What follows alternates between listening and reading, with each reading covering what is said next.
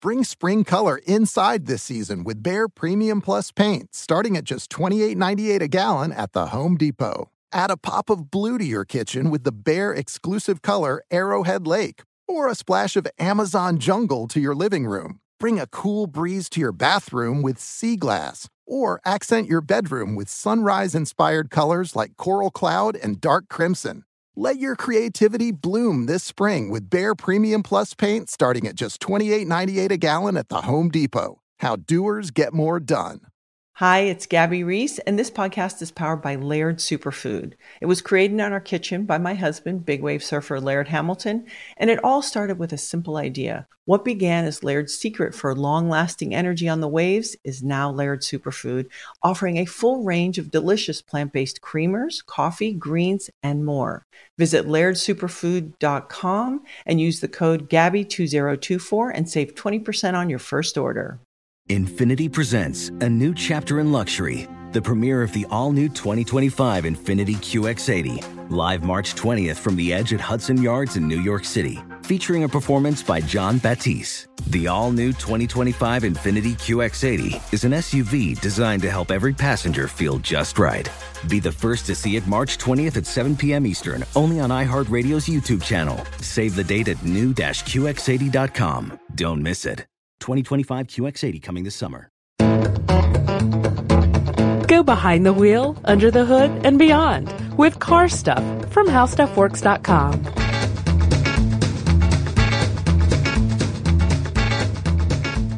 Hi, and welcome to Car Stuff. I'm Scott. I'm Ben. We are joined with our super producer, Tyler Klang, and today we're delving into a very fascinating, strange, and sometimes disturbing story. Oh, absolutely. Yeah, this one's got a lot of history to it, and I think that over the years, I would assume that somebody has requested this story. Yes. It would have to have been requested by now. It's a story that, might be familiar to some of you. Hopefully you'll still listen because I think maybe some new things will turn up here, or at least some additional information that maybe you didn't know, because we're going to read into the story a little bit outside of the story a little bit, into some of the characters involved, because there's some unusual people involved in this whole thing. And there have been some twists and turns since the original story broke many, many years ago. Mm-hmm. Yes, today, friends and neighbors, ladies and gentlemen, fellow gearheads, we are exploring the strange story of the Shelby Daytona Coupe. But not just any Shelby Daytona Coupe. No. We're talking about the very first Shelby Daytona Coupe. So, the Cobra Coupe, we should say. And it's chassis number CSX 2287. So that may come up a couple of times, but that's what that means. That's the chassis number. That was the very first, a prototype vehicle that was developed by Shelby. And it was built really, it's funny to hear how this car was built. And we'll get into the story in just a moment, but this is a car, it's kind of crude in a way. If you look at the coupe, it's very, very crude compared to the other, what were there, other 5 more, I think, that were made? There were a total of 6 made in the complete set, I guess. The first one was the prototype, and that was very crudely put together on a shop floor. They drew it out on, I think they said on butcher paper on the shop floor of, Shelby's shop there in California. And, it's not like it has a tremendous amount of horsepower, but it's a race car. It's a full-bred race car. It has 385 horsepower. It's an 8-cylinder, 4.74-liter engine that's below the hood there, the long hood. And it's far more aerodynamic than the Cobra Roadster, I guess. Right, and this car is a big deal. It was the first American car to beat Ferrari on its own turf, right? Yeah, and that's what it was built for. Yeah, that's what it was built for. Specifically to do that, out of spite. It's a Ferrari killer. Yes, yep. A successful one, too. Yeah. It fell into the hands of a celebrity in the Los Angeles area. Sure. Just given the high level look here. Kind of the overarching view of the story here. Okay. And then for 30 years, it was just gone. Poof. Vanished. Well, some people knew where it was. Yes. Okay. Yes. Yeah. All right, some cool. did, but it was gone from the public eye. Most people had no idea what happened to it. Absolutely. There were very, very few that knew where it was. And so many people believed it was lost to history. But let's talk about what this vehicle is actually. Not just Shelby Cobra Daytona Coupe, but also, the prototype specifically. it is, of course, the brainchild of one of the most famous men in the story of automotive racing. Oh, sure, yeah, and we've actually done a complete episode on this person. It's called the Carroll Shelby Story, and we recorded that back in June of 2013. So if you want to delve kind of deeper into who Carroll Shelby was and what he did, that's where to go. And we also have done a story on the Shelby Cobra 427, which was oh wow, we did, yeah, the Super Snake, right? Oh man, what a story that was! That was back in April of 2011, and that one had some history to it as well. And let's see, who else? Well, it seems like we've done some other Cobra stories, but maybe not. I'll have to comb through our archives to find out exactly what's going on. But this car was built, as you said, Ben, as a specific road racing car to beat Ferrari at its own game, really, because Ferrari was just dominating the field. And in this car, built by Carroll Shelby, now he had stopped racing by 1963. Right. He had kind of given it up. Now he's very successful as a racer. I mean, he had won the FIA World Championship, the Sports Car Championship in 1959, but I think he was driving an Aston Martin at the time. Yeah. But he had beaten Ferrari in his Aston Martin. Now he wanted to build an American car that could beat Ferrari at their own game, and that's exactly what he set about doing in 1964 with this Daytona Coupe. And it had to have certain characteristics that made it a lot more aerodynamic, I guess, on the track versus the Cobra that we normally think of, the open roadster, the AC Cobra roadster. Exactly, because that's the one that he had helped develop that, right? I mean, he had as a racer, he had helped develop the AC Cobra roadster, and that's why he had this affinity for that vehicle. But he knew that to compete at Le Mans, where they've got this, they got the Mulsanne Straight, which is 3 miles long. He knew that it had to be extremely aerodynamic, and not only that, overall aerodynamic to win, not just that one race, but he wanted to win the whole series. Right, and one thing that he did, which was really, really clever of him, is he contacted other people who were experts in related fields. In particular, we're thinking of a designer named Pete Brock, who helped evolve the form of the coupe to reach maximum speed, especially for that 3 mile straight you were talking about. And so in their very first season in 1964, they actually did pretty well. I mean, there were a couple of, backslides, I guess. They didn't win outright. But they did do pretty well, especially in the 24-hour Le Mans, which was one of the goals that they had. They call that, some people call it the Super Bowl of racing, really. Yeah. And that's a big race to win.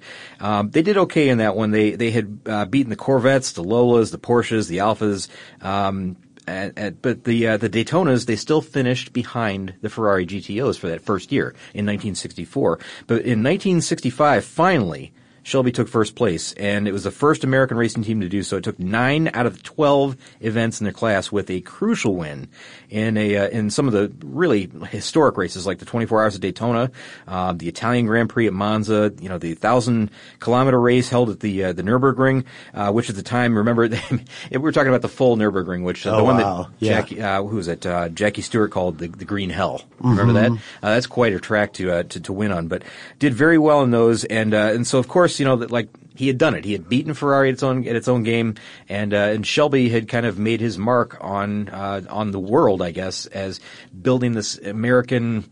I guess it was not really muscle car, but it's a supercar fighter, really. Yeah, a Ferrari beater. Yeah, and for Shelby, this was pretty much mission accomplished. Sure. We're done. Yeah, right? yeah. The car that he had built in Venice remains the only one made in America. The other 5, because we said there were 6 overall, they were sent out to Italy as frames right under Ferrari's nose. Now, isn't that funny?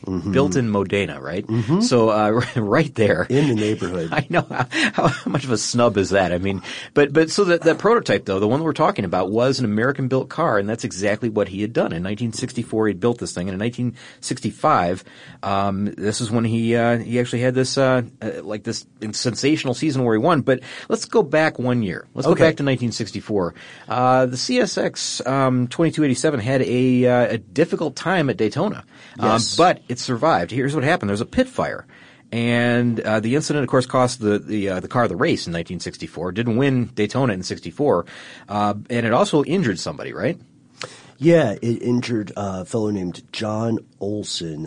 This This guy had previously served as a crew chief for Shelby, and he was a fabricator from New Zealand. No, I messed it up. How do you say it? I don't know. I'm not going to venture into that one, Ben. I am going to go back, Scott. I'm going to go back when we're off air and find that amazing pronunciation guide that some Australian listeners sent to us. Oh, that's right. Yeah, it gave us the how-to of all the towns that we normally mispronounce here on our show on a regular basis. It's how we learned to pronounce Melbourne. Yeah, that's right. Well, anyway, Yeah. The pit fire. Yeah, this fellow Olson suffered some pretty serious but first-degree burns in a pit fire in 1964. Yeah, and I think it was a refueling incident that happened, and luckily the car didn't completely go up in flames. It was saved. I mean, if you look at the photos from that day of what was happening, you would be hard-pressed to believe that car would make it out of that okay, but it did. And I think mostly what we're seeing there is the smoke from the extinguishers, going around it. Maybe the fire was smaller than we think. Yeah. But it also, one thing that it did have, it had what they call Le Mans stripes, which are two white bands that ran the length of the car over something, a paint called Viking Blue. And this Viking Blue became kind of the, I don't know, I guess like an iconic color combination, the Viking Blue with the white stripes. That kind of became a thing right around this time, around 1964, 1965, with this Shelby Daytona Cobra Coupe. So, I don't know, it just set a lot of things in motion for the way American cars look and present themselves around the world. I mean, right. It became a recognizable thing immediately. It set a precedent. Exactly. Yeah, a lot of countries have their own racing colors. Italy has red, of course, and we have the blue and white combination, whether it's a white car with blue stripes or blue car with white stripes. But the Cobras again are known for the blue with white stripes. And after this 1965 championship, the car, the prototype car, was retired from racing. That's about it. I mean, that's the last time that it was seen worldwide on a track anywhere. But it wasn't quite over yet. Right, exactly. Because this specific vehicle we're talking about, CSX 2287, the only entirely American-made coupe here, even though it didn't race, it still set some speed records. On November 6th of the same year of 1965, it was hauled out to the Bonneville Salt Flats to race against the clock. Yeah, sure. This is record holder Craig Breedlove. Now, I remember Craig Breedlove's name from going through the Guinness Book of World Records when I was a kid. I had the print copies, Yeah. The big thick versions of those. Oh yeah. I used to love looking at those and all the car records that were in there. And Craig Breedlove, I know, was in there several times. But over 4 days, this car set 23 national and international speed records. And it reached a top speed of 187 miles per hour. So, did very well, very successful at the Bonneville Salt Flats, during that month, or I guess the full month really out there. But after that, I mean, that was about it as far as racing, competition, all that. I mean, as this article put, and by the way, we're following along from an article in CNN, but we're going to add a bunch of information to it as well. They say, it was kind of like the last roar of this lion. Exactly. And now we're starting to see just how much stuff this vehicle accomplished in such a cartoonishly short span of time. Very, very short. I mean, all 6 were built between 1964, 1965. Sure. Won multiple races, set world records. And then retired in 1965, at the very end of 1965. I mean, we're talking about a 2-year span. This car made history, really. Right. And now it's just suddenly, I guess, to the racers, I mean, it's kind of worthless at this point. It's not really worthless. I mean, it's a car that they have, some attachment to, but not so attached that they couldn't sell it, right? And that's exactly what they did. And, we should talk about that after the first break from our sponsor. Okay, quick math. The less your business spends on operations, on multiple systems, on delivering your product or service, the more margin you have and the more money you keep. Obvious. But with higher expenses on materials, employees, distribution, and borrowing, everything costs more. So to reduce costs and headaches, smart businesses are graduating to NetSuite by Oracle. NetSuite is the #1 cloud financial system, bringing accounting, financial management, inventory, HR into one platform with one source of truth. With NetSuite, you reduce IT costs because NetSuite lives in the cloud with no hardware required, accessed from anywhere. You cut the cost of maintaining multiple systems because you've got one unified business management suite. And you're improving efficiency by bringing all your major business processes into one platform, slashing manual tasks and errors. Over 37,000 companies have already made the move. So do the math. See how you'll profit with NetSuite. Now through April 15th, NetSuite is offering a one-of-a-kind flexible financing program. Head to netsuite.com/stereo right now. netsuite.com/stereo. netsuite.com/stereo. Ready to bring some spring vibes indoors? Behr Premium Plus paint is here to make it happen. And it's starting at only $28.98 a gallon at the Home Depot. Picture your kitchen coming to life by adding a pop of blue with the Behr exclusive color Arrowhead Lake. And let's not forget your living room. Picture it drenched in the lush, verdant tones of Amazon jungle, breathing new life into your space with every glance. Head into your bathroom and let the cool breeze of sea glass wash away all your stress. And when the morning sun peeks through your bedroom window, feel the warmth and comfort of a spring sunrise with shades like coral cloud and dark crimson. Whatever your inspiration, start your spring with a durable finish that resists dirt and grime to last all season. And let your creativity bloom with Behr Premium Plus paint, starting at just $28.98 a gallon at the Home Depot. How doers get more done. Oh, it's such a clutch pickup, Dave. I know, right? I was worried we'd bring back the same team. Oh, no, I meant those blackout motorized shades. MVP of the room. Blinds.com made it crazy affordable to replace our old blinds. Hard to install? No, it's easy. Even you could do it. Nice. I installed these and then got some for my mom, too. What, you fly across the country to do the install? Nope. Blinds.com can do it all. All she had to do was pick what she wanted. She talked to a design consultant for free and scheduled a professional measure and install. Look at you, a Hall of Fame son. Oh, I just picked the winning team. They're the #1 online retailer of custom window coverings in the world. Oh, Blinds.com is the GOAT. The GOAT! He shoots. He scores. Go to Blinds.com for 40% off site-wide and a 100% satisfaction guarantee. Go right now for 40% off site-wide at Blinds.com. Blinds.com.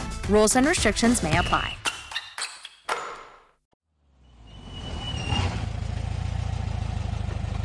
So, Ben, we were talking about the end of an era, I guess, a very short era, Right. a 2-year era, if you want to call it that. A moment in the sun. And so, they've got this car. This it's kind of I wouldn't say pointless, but it is pointless to them. They're not going to continue on with this vehicle. They have to move on. They have to, compete with the newer, better cars in 1966, 1967, so on. Which means they have to create new vehicles with new technology, lessons learned from previous iterations.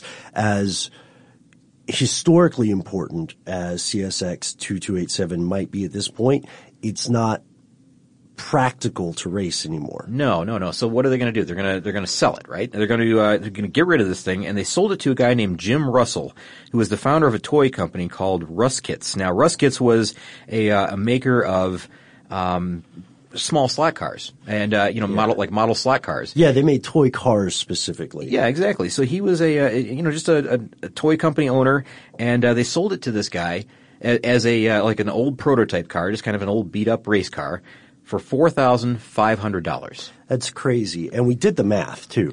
So that's $4,500 in November of 1965. Today, that's just over $35,000. Oh, not bad. That's surprisingly low. Well, it is, for what you're getting, I guess. But you got to remember this is just a race car. It's not really a car meant for the street, although that changes soon, very soon.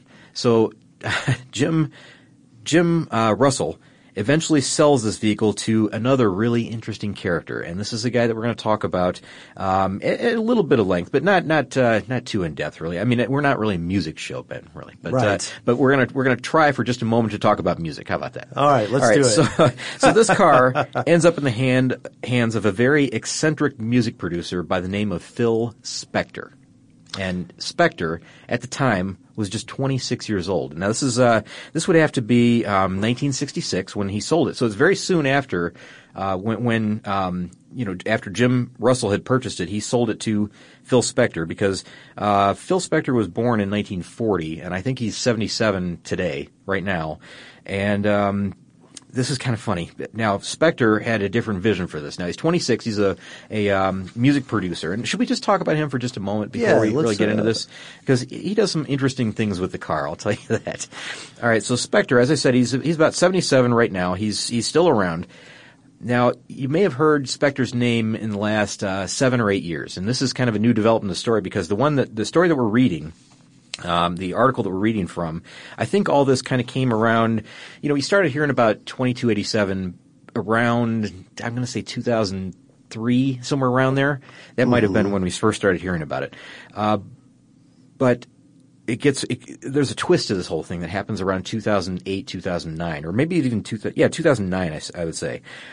Phil Spector was convicted of the second-degree murder of Lana Clarkson. Now, that was an actress in Hollywood. And Phil, I don't know, he was married at the time. I mean, he still is married.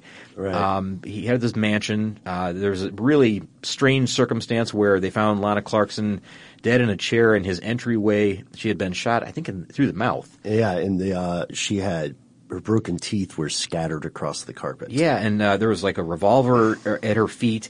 And I think that I want to say it was, I'm just trying to recall this from the top of my head here, Ben, but I think that his driver called 911 or called the emergency services, and in the background, Spector can be heard saying something like, what was it, Ben? I think I've killed someone. Yeah, so they hear that in the background, but then later he would deny the whole thing and say that it was just a suicide attempt on her part. Well, a suicide on her part. Yeah, he called it accidental suicide, said that she kissed the gun. The driver, Adriano De Souza, also said that he saw Spector come out of the back door of a house with a gun in his hand. He posted $1 million bail because he was, obscenely rich from his musical success. He's unbelievably successful, at this time. So this is such a strange thing to happen. Now, he wasn't 26 at the time. He was much older when this happened. Right. But he was very, very successful. He worked with people like the Beatles on records. He created the wall of sound that we've heard about. Right. Where that's what the, I'm not going to try to even describe exactly what that is, but it's this overpowering sound that everybody became like a fan of. Everybody, continual coherent wave. Yeah, that's right, and that's the reason why we hear music the way we do now is because of the wall of sound. It was kind of invented by Phil Spector, and he started out really, really young, like in high school young, with a group called the Teddy Bears, and he had lots of number one songs in the U.S. and U.K. As a producer, but again, convicted of killing this actress of second-degree murder. He's put away for a long time. He's in prison right now. He's serving I think it's a 19 to life sentence, and I think he won't be up for parole for like another 11 years. So he's going to be 88 if and when he ever gets out, which I don't know if he ever will at this point. But interesting character. Take a look, if you get a chance, take a look at the photos of him, and I'll tell you why he has such an unusual look. Because you'll probably notice something really strange. His hair is really, really strange. Right. And I had, along with everybody else, had kind of laughed a little bit, chuckled a little bit when you see him, because he wears these outlandish wigs, right? Uh-huh. And I thought, well, what the heck is up with these wigs? Why? Because it's always changing. It was always looking different. Sometimes it was like a giant afro wig. Another time it was, like a shorter wig. It looked like a little bit like Rod Stewart back in the day, that kind of wig. And it changes around quite a bit. Lots of different looks. And it used to be dark, then it's light, and all this. Well, I wondered what the heck was going on with it. Turns out he was in a horrific accident that nearly killed him. Oh, wow. In 1977, I think it was. And burned off his No, it didn't burn it. He went through the windshield of his car in 1977. Now, not this one, not the Shelby Cobra that he eventually owns, the Daytona Coupe that we're talking about. But he went through the windshield of his car, and I guess he had to get something like, they said it was like 300 stitches on his face and 400 on the back of his head. So he had 700 stitches on his head. That's the story that I've heard or that I've read about. And because of that, because of the scarring and his unusual, the scars that are left behind, you can't grow hair on those. Oh yeah. That leaves his hairline looking really bizarre. And so he decides to wear these wigs, these outlandish wigs. And I had, again, during the trial, everybody kind of cracked up about it. And if you look at his mugshots, they look horrible. He doesn't have the wig on, and his hair is just a stringy mess, and you can't really see on his face evidence of the scars, but there might have been some cosmetic surgery. I'm not sure. But that kind of speaks to why he wears that unusual getup and, what that's all about. And he was really eccentric. He was kind of a recluse for a while. I know he stayed out of the public eye for quite some time. Yeah, okay. Without diminishing the guy's contributions to American music, which fundamentally means contributions to world music. Oh, absolutely. We have an ethical responsibility to note that he was a real pill, had a history of incredible violence, multiple arrests, and these are in the days before the internet, when a lot of people with power or celebrity could just get away with stuff and it wouldn't be in the news cycle. Oh, absolutely. Yeah. So I just want to say categorically, he is a bad person. Yeah, I guess so. Now, with great taste in cars, but a bad person. Okay, so let's get back to the Shelby because he bought this car. He bought this old race car, right? Yeah, so he for buys $4,500. I'm not sure that he bought it for $4,500. You're right, because that's what the Rust Kits founder bought it for. Yeah, so it may have been a little more, it may have been a little less. I'm not exactly sure. I don't know what the price was, but he had this thing. He got this thing when he was 26 years old. So he's a young guy in I think he lives in La Habra, I think that's right. But somewhere around Venice, California, like where it was built, where it was originally built. That's where Carroll Shelby's shop was. And again, 26-year-old, he's cruising the Sunset Strip in this old race car. He's driving it on the street, which he really shouldn't be doing, but he is. And he had taken house paint, yellow house paint, and painted on the driver's door the records that it held in Bonneville, but he exaggerated them. They weren't the honest records. So I don't know why he felt the need to exaggerate the records. I wish I had a print that showed me what that says. And I remember seeing an article many years ago where there's a close-up of the supposed records that he painted on the door. And again, this is kind of a sloppy job done with a paintbrush by Phil Spector himself. Unusual. You'll see it in the original photos, of the car before it was cleaned up. Before we talk about where it went to. We'll get to that. Yeah. But you can see the yellow print on the driver's door. That's no longer there. They cleaned that all off. But I wish I could find out what that said because why would you feel the need to exaggerate 23 national and international speed records? Why would you bother with that? Mm-hmm. I don't know. It seems like that's pretty good on its own, right? Well, there had to be some truth to the exaggerations because Spector was sure driving the thing like it was in the middle of a race every time he hit the ignition. Yeah, absolutely. Yeah, he pretty much left it alone. I think maybe he had done some upholstery work to it or something like that, and that might even have been Jim Russell that had done that. He racked up so many tickets that his lawyer told him he needed to get rid of it. Yes. His legal team told him. So that's crazy. He's making himself into a nuisance in this car in California on the streets because it's a race car. It's a really fast car. And I guess, the thing is, it wasn't really a smooth ride, of course, because again, it's a race car. And the other thing is that, of course, with that engine up front, it's a race engine.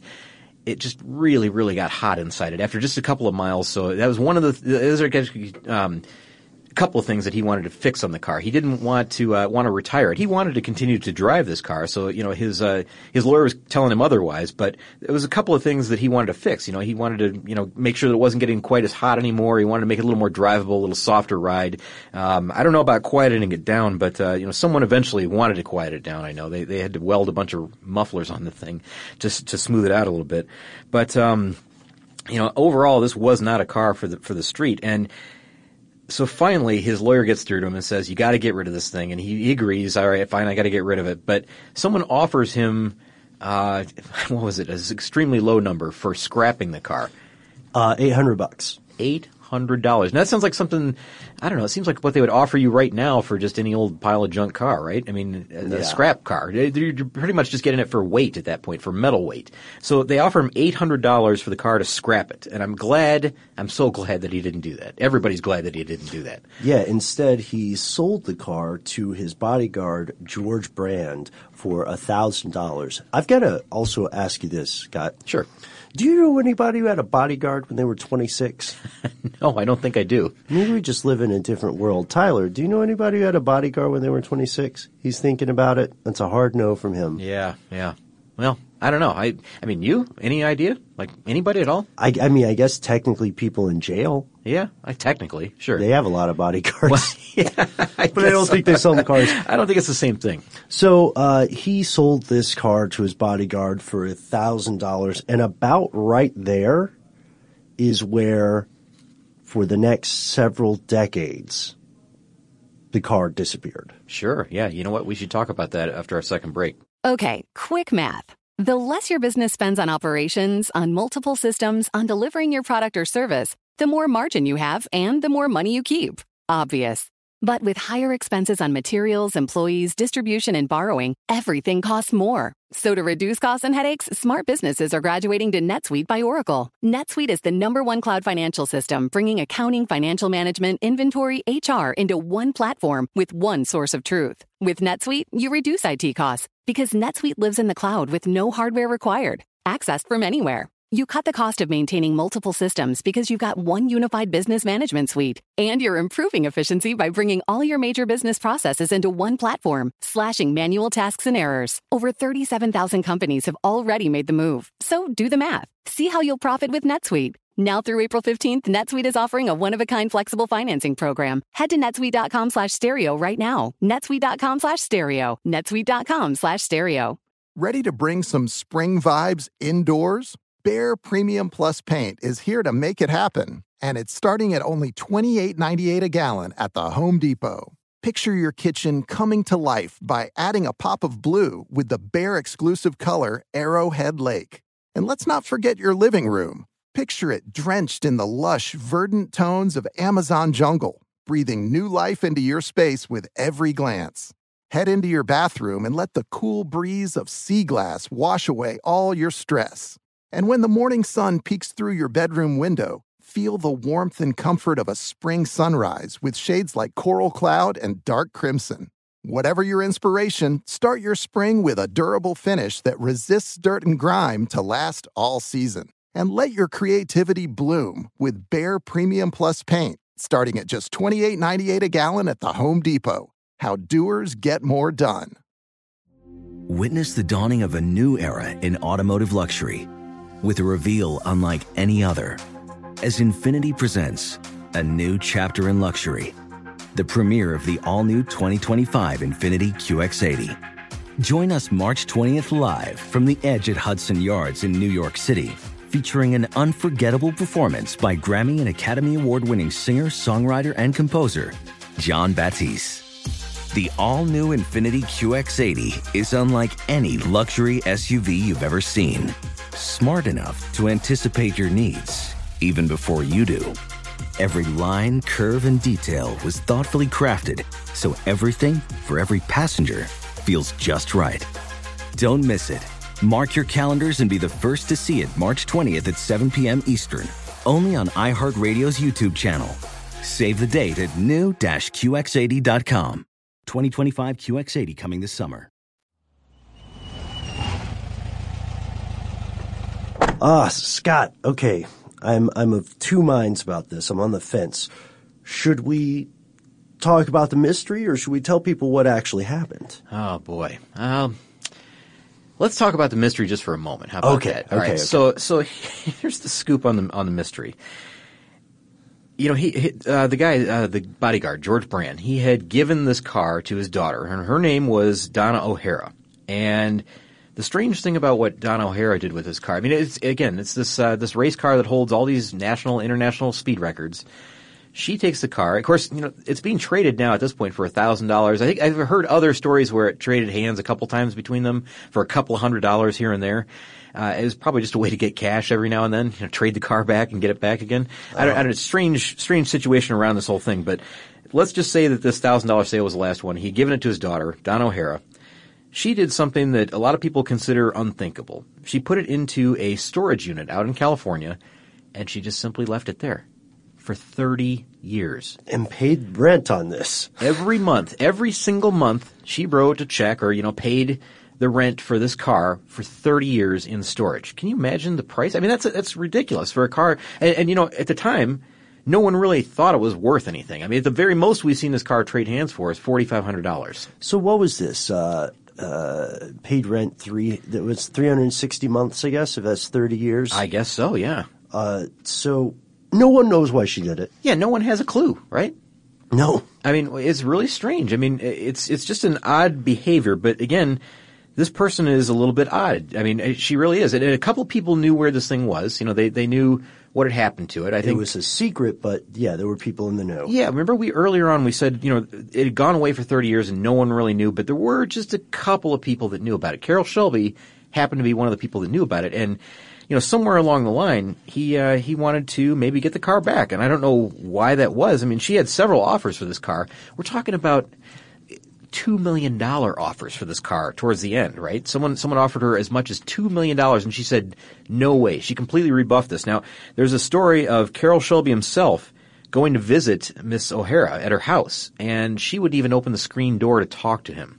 You know, and here he is offering her $2 million for a car that's sitting in storage that she's been paying for 30 years at this point. So people just couldn't communicate with her, full stop.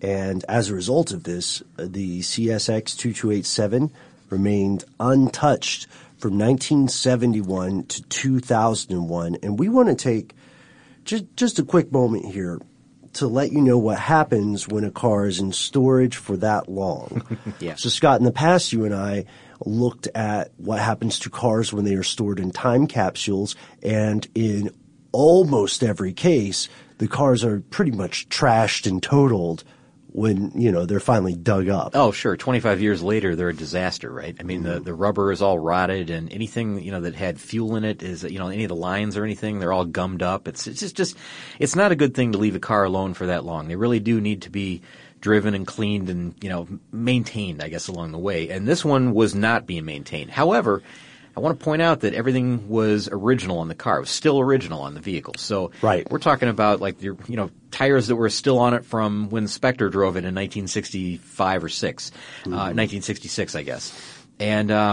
you know, everything, again, no parts had really been changed. I think they had changed a little bit of the upholstery inside. There was something done to that, and I believe you're correct. And again, I think somebody had welded some mufflers onto it at some point just to quiet it down. I heard rumor somewhere, and I don't know where this is in my notes here. I'll never find it, but someone said they had to weld 8 mufflers onto the thing to quiet it down. I don't know if I believe that, but they claim it was 8 mufflers. 8? No, there's no way. There's no way. There's no way. Yeah, I don't know. Strange.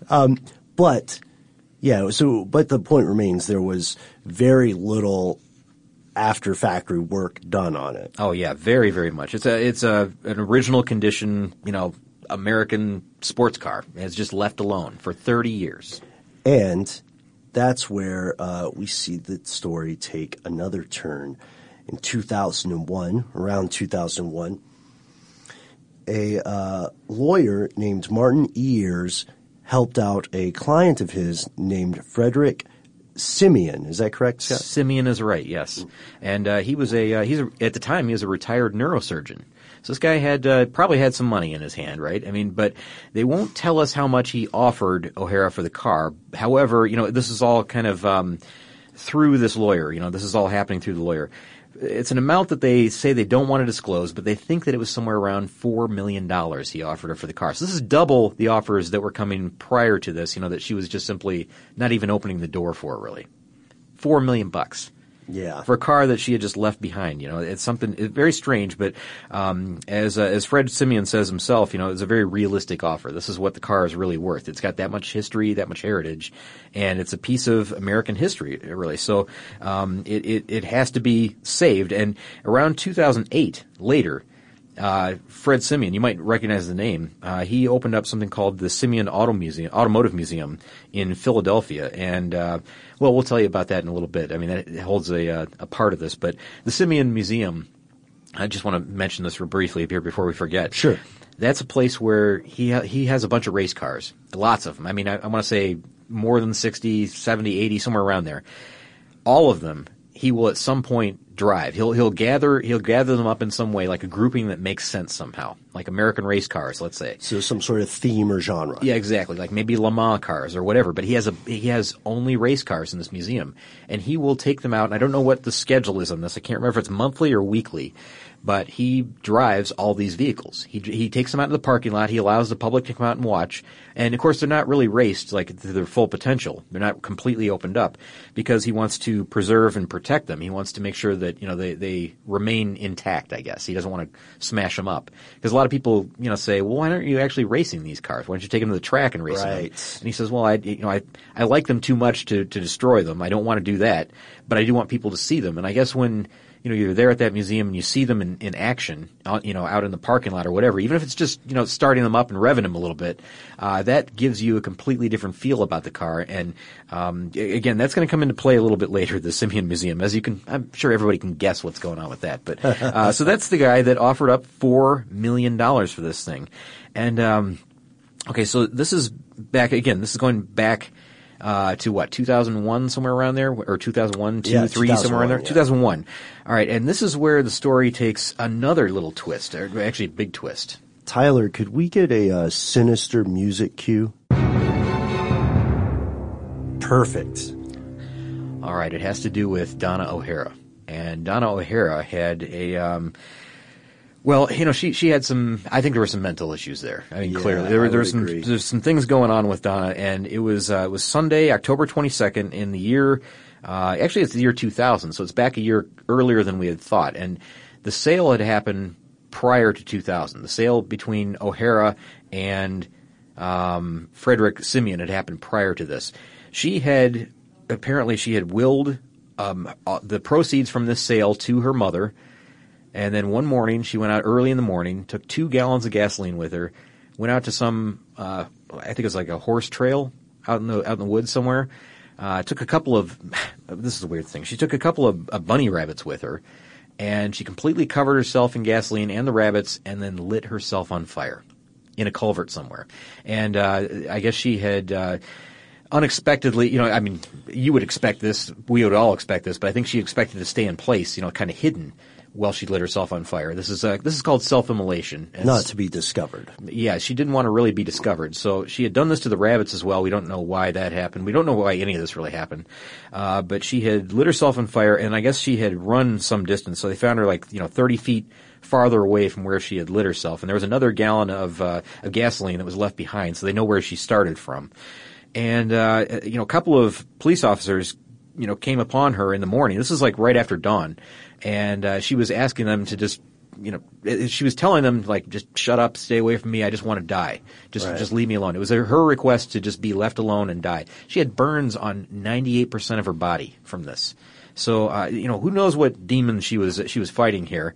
But she had, again, kind of prepared for this by willing the proceeds of the sale to her mother, and had kind of made sure that everything for that transaction was in place. But there were still some questions. Yes, the owner's demise sparked a legal battle around the car, and this went on for months. And according to Simeon, the aftermath of the sale was more difficult than the sale itself, because when word got out amongst the auto community that the car was discovered and was being purchased by a private party, a lot of people desperately wanted to buy it for themselves, and they asked the judge to put it up for a public sale, which would disregard that agreement. And also, it should go without saying that on our part, we have immense difficulty imagining how it would feel to lose your daughter, for this mother to lose her daughter and then have to go to court with people. Oh, sure. Over a material possession. Yeah. And we're talking about, again, a car that when it was put away, it was worth probably about $10,000. I mean, ballpark, just a ballpark figure, probably less, really. Now it's worth $4 million, and that's a significant asset that they have to deal with. So this is going to lead to a long, arduous trial, probably. Right. And so everybody started claiming their piece of the pie, or explaining why they felt they deserved the car. Even, it turns out, Phil Spector himself. Yeah, he comes in with his lawyer, Robert Shapiro. Of OJ fame. Yeah. So that guy's back again, right? And he claimed ownership, saying he never sold the car to the bodyguard, but he had only given it to him for safekeeping. And so he's claiming ownership as well. Now, Spector, of course, later, he's not going to be a player in this for very long, because in 2009, That's when Spector was put away for this murder. Second degree. Yeah, the second degree murder, right? So he's currently in prison, as we know. But in 2009, that part of the story ends. But as Fred Simian says, everybody's going to have a story of why they own a piece of this $4 million pie, right? Yeah. And, who rightfully owns it? And even though he had purchased it from Don O'Hara, at least that's what the story is. He had been sold this car legitimately, and the judge found in favor of Fred Simian. So it was in fact his vehicle at the end of all this. Now, it's like 16 years later after the sale, I guess. And, the other 5 Daytonas, ones that were all produced in Italy, they're all in the hands of private collectors somewhere around the world. They're kind of scattered here and there. But in 2009, one of them sold at auction for $7.5 million. So, and that's one of the 5 that were built elsewhere. Now, I know those are rare. But the prototype itself, right? That's the most rare of all. That's the one American-built car. That's the very crude, very crudely put together, kind of rough around the edges vehicle. But it's probably worth way more than $7.5 million. So much so that it's difficult for us to put a price tag on it. We also have to mention that unlike the other 5 vehicles, this one, is in its original state. No repainting even, no parts replaced. Yep. You can get interior photographs of the vehicle, and it's not super impressive. Yeah, I mean, this car is, taking its licks, I guess. I mean, it's been on the racetrack. It's been on Bonneville. It was in the hands of Spector for a while, just around town. It looked like the front end was kind of caved in a little bit, so they've had to hammer that out. But we haven't told them yet. This car is currently on display. And I think everybody kind of knew this early on. Oh, yeah. But at the Simian Foundation, the Automotive Museum. So you can go and look at this car. You can go see this car. And, Fred will start up the car and drive it around in the parking lot occasionally.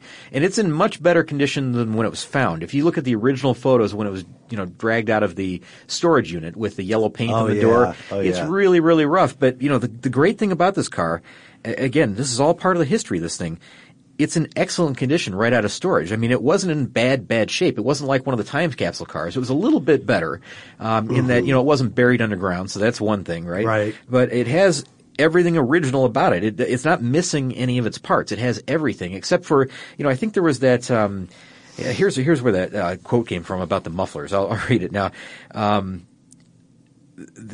think they had the interior, a little bit of the interior redone. I'm talking probably like the seats or something like that. Maybe the carpet. Just the upholstery, and I think getting rid of those, the writing on the side of the car. Yeah, they did that. Spector done in house paint. Yeah, they had, the paint had oxidized a little bit on the car as well, so they buffed that out, and it was fine. Everything came out fine.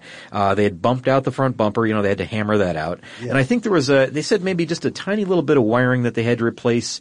And there was something else. There was maybe a rubber piece or something that they had to replace. But very, very little was changed on the vehicle at all. It's primarily just about the way it came out of the Venice shop from Carroll Shelby. So again, this is pretty good. I mean, after Spector had it for about 5 years in his hands. He didn't completely mess it up in that time, and Russell from Ruskits, Jim Russell, he hadn't really damaged it at all. He barely had the car really.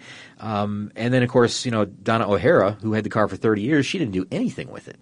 So the car's in excellent shape. It's in really, really good condition. Which is surprising given the strange, tumultuous journey it took to 2017. Mm-hmm. You can read Simian's accounts of what they had to do with the car, and it is a surprisingly short list of improvements. I think the biggest thing would be brake lines and some wiring? That's right. It was brake lines. That's right. Brake lines and just a little bit of wiring, and that was about it. Mm-hmm. And of course, that that Tijuana interior that they had put in, which is just really the upholstery on the seats, I think. So, not anything major by any means, and it was all easy to overcome. Get it back to its original shape.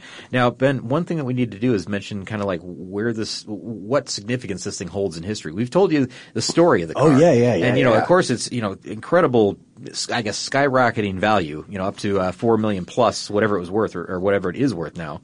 But there's more. Yeah, there's more to it. This car, CSX 2287, was the very first car to ever be put on the National Historic Vehicle Register here in the United States. And That's significant in its own right. There are very few cars that are on this list. Now, I think that when this article was written, there were only 7 on the list. But now I think I took a look at the site the other day, and it's a little bit tough to determine because they've treated them visually in a different way. It looks to me as if there are about 19 cars on this list now at this point. And, things like the Tucker is on there. The prototype, the Tin Goose. The Myers-Manx is on there. That's the original Old Red. That's the Doom Buggy design. Yeah. You probably are familiar. You could just say Doom Buggy and you would picture what this Myers-Manx looks like. 1938 Maserati. A lot of them, some of them are race cars. Not all of them are race cars. But it's a very exclusive list to be on, and this was the very first car to ever be added to that register. So again, that has a significance all its own. I don't know, Ben. It just feels like this car has such a fascinating history. It's like, as a lot of people will say, and of course I know why they say it, but I mean it's like a Hollywood script, really. It's like a movie. Yeah, when you're reading about it. I'm wondering why this hasn't been a movie yet. This was also named Car of the Year in 2014 at the International Historic Motoring Awards. Oh, and just to go back to what Scott pointed out, that I think is incredibly important. The National Historic Vehicle Register, it's on the same level as, the kind of historic registers where we could expect to find the Statue of Liberty or the Space Shuttle. We've said it before, and we're going to say it one more time because it's worth mentioning here. When you see the car, it's pretty crude in the way that it was created. It's not, it doesn't look like somebody made it in their garage. I mean, it's a little better than that, but it was a race car. It was constructed on a shop floor. It was designed on butcher paper. But the thing is, this was built right at the end of an era when you could build something like this and still compete at an international level, and that's really unique. That's one of the reasons why it's on this National Historic Register. It's like one of those, now it's too late to do this. You can't go back, but this is, a remnant of the time that was. Like this is what was possible at one time. Yeah. It made a lot of people kind of, dream really. I mean, that they could do something like this because that's exactly what Carroll Shelby did. He had a dream really, and he put it together and he did it. He achieved that goal within 2 years and then moved on to other things. He did. He very much did. And it remains an iconic thing today. We're so fortunate to be able to go and visit this vehicle. And, I think you and I talked a little while off air. I do have a trip to Philly in my future. So now it's cheesesteaks and the CSX 2287 all the way. Head over to the Simeon Museum, huh? Mm-hmm. Yeah. Pretty cool. See if I can talk the guy into driving it around the lot a little bit. I should probably email him first. What do you think? I would think that would be good. You wanted to surprise the guy with that. Hey, Fred, I thought maybe I'd take the CSX 2287 out. What do you think? Mm-hmm. Yeah. I don't know. And you'd say, I haven't driven a clutch in a while, so maybe a little rusty. I would say I'm getting my license soon, and I think this would be a great car to practice on. Sheesh. Yeah, oh boy. Good luck. I'd be tarred and feathered, run out of town on a rail. Well, that's about all I have on the on CSX 2287 for now. What do you think? Yeah, I think so, and we hope that you have enjoyed this show because we had a lot of fun doing it.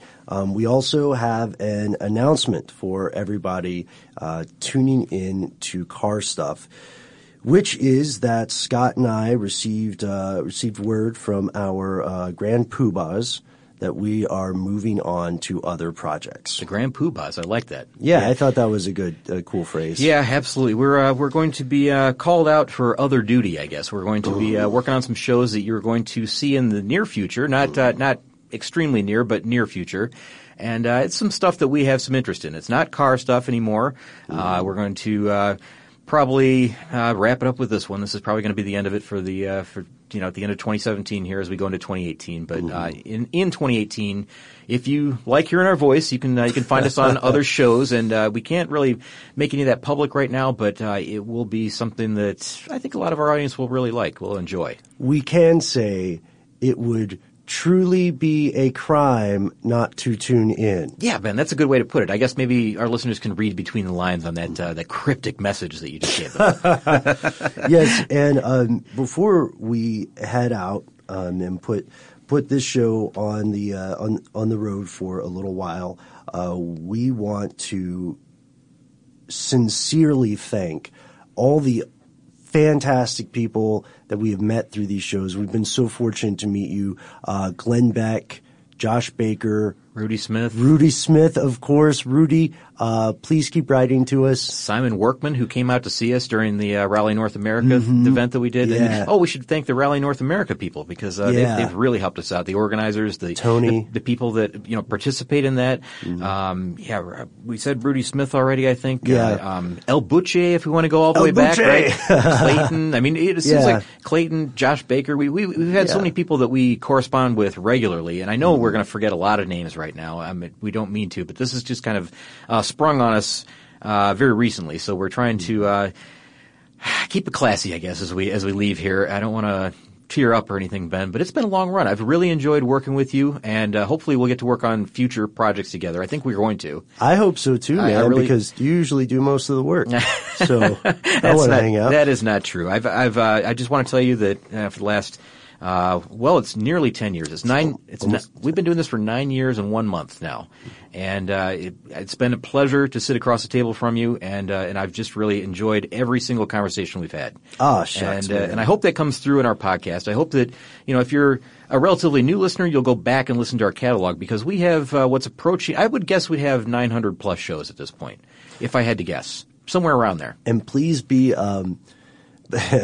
Please be kind when you get to the oldest era when we started out, because one thing I want to, not to turn this into a big thank you fest, but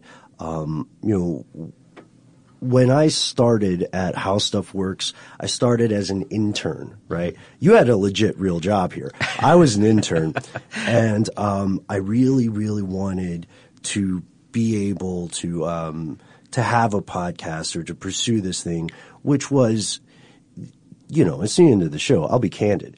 Was a wild ass idea for a lot of people, and they thought, this will never work. And the only reason I got a shot to do this stuff is because of you. And you're the one who said, all right, I'll work with this guy who was, we didn't know each other. We had no idea. Yeah. And then over the years, like I have been really fortunate to learn so much, not just about the various strange and fascinating things in the automotive world that we've learned from you listeners as well, but also about how to be a better podcaster. And I'm going to say it, but don't follow up on this. And a better researcher, slightly. Well, Ben, honestly, you've taught me a lot over the years as well, and our listeners have taught both of us. The best part of the show is them, obviously. They really have. They've written in and really supported us along the way, so we appreciate everybody that's listening right now. And again, sorry to see it go, but we're on to maybe bigger and better things. We'll see. Hopefully it's bigger and better. Join us on the next legs of our journey. You can also, in the meantime, while we're working on this new chapter of stuff, you can check out several of Scott's appearances on one of my other shows, Stuff They Don't Want You to Know, where we look into conspiracy theories related to the automotive world. Oh, sure. And before we start working on, these new shows, both you and I, Ben has his own show, of course, Stuff They Don't Want You to Know. Mm-hmm. And he works on many other shows, so you'll be able to catch him elsewhere. And I often will sit in with, Jonathan on tech stuff or something like that. Yeah. So I make some appearances here and there. I won't be completely gone for a while, but just out of this seat for a while. Yeah. And I'll be back. Yeah. And write to us with anything that's on your mind. Not to be too bittersweet, but write to me specifically about the shows we didn't get to yet, because I'm going to build up. I'm going to find something to do with them, something really cool. And in the interim, all our social media stuff is still going to be up. So don't forget to share really cool car stories with your fellow listeners. And I guess, Scott, most importantly, I gotta say, the last word should go to you. All right. Well, for the last time, you can reach us at carstuff@howstuffworks.com. For more on this and thousands of other topics, visit howstuffworks.com. Let us know what you think. Send an email to podcast@howstuffworks.com. Infiniti presents a new chapter in luxury, the premiere of the all-new 2025 Infiniti QX80, live March 20th from the Edge at Hudson Yards in New York City, featuring a performance by John Batiste. The all-new 2025 Infiniti QX80 is an SUV designed to help every passenger feel just right. Be the first to see it March 20th at 7 p.m. Eastern, only on iHeartRadio's YouTube channel. Save the date at new-QX80.com. Don't miss it. 2025 QX80 coming this summer. What's up, y'all? Janice Torres here. And I'm Austin Hankwitz. We're the hosts of Mind the Business, Small Business Success Stories, a podcast presented by iHeartRadio's Ruby Studios and Intuit QuickBooks. Join us as we speak with small business owners about the tools they use to turn their ideas into success. From finding that initial spark of entrepreneurship to organizing payments and invoices, we've got you covered. So follow and listen to Mind the Business, Small Business Success Stories on the iHeartRadio app or wherever you get your podcasts. Hi, I'm Gabby Reese. Join me and my husband, big wave surfer Laird Hamilton, on our journey with Laird Superfood. From our kitchen to yours, we've crafted delicious plant-based creamers, coffee, greens, and so much more using high-quality functional ingredients. Visit LairdSuperfood.com and use the code GABBY2024 for 20% off your first order.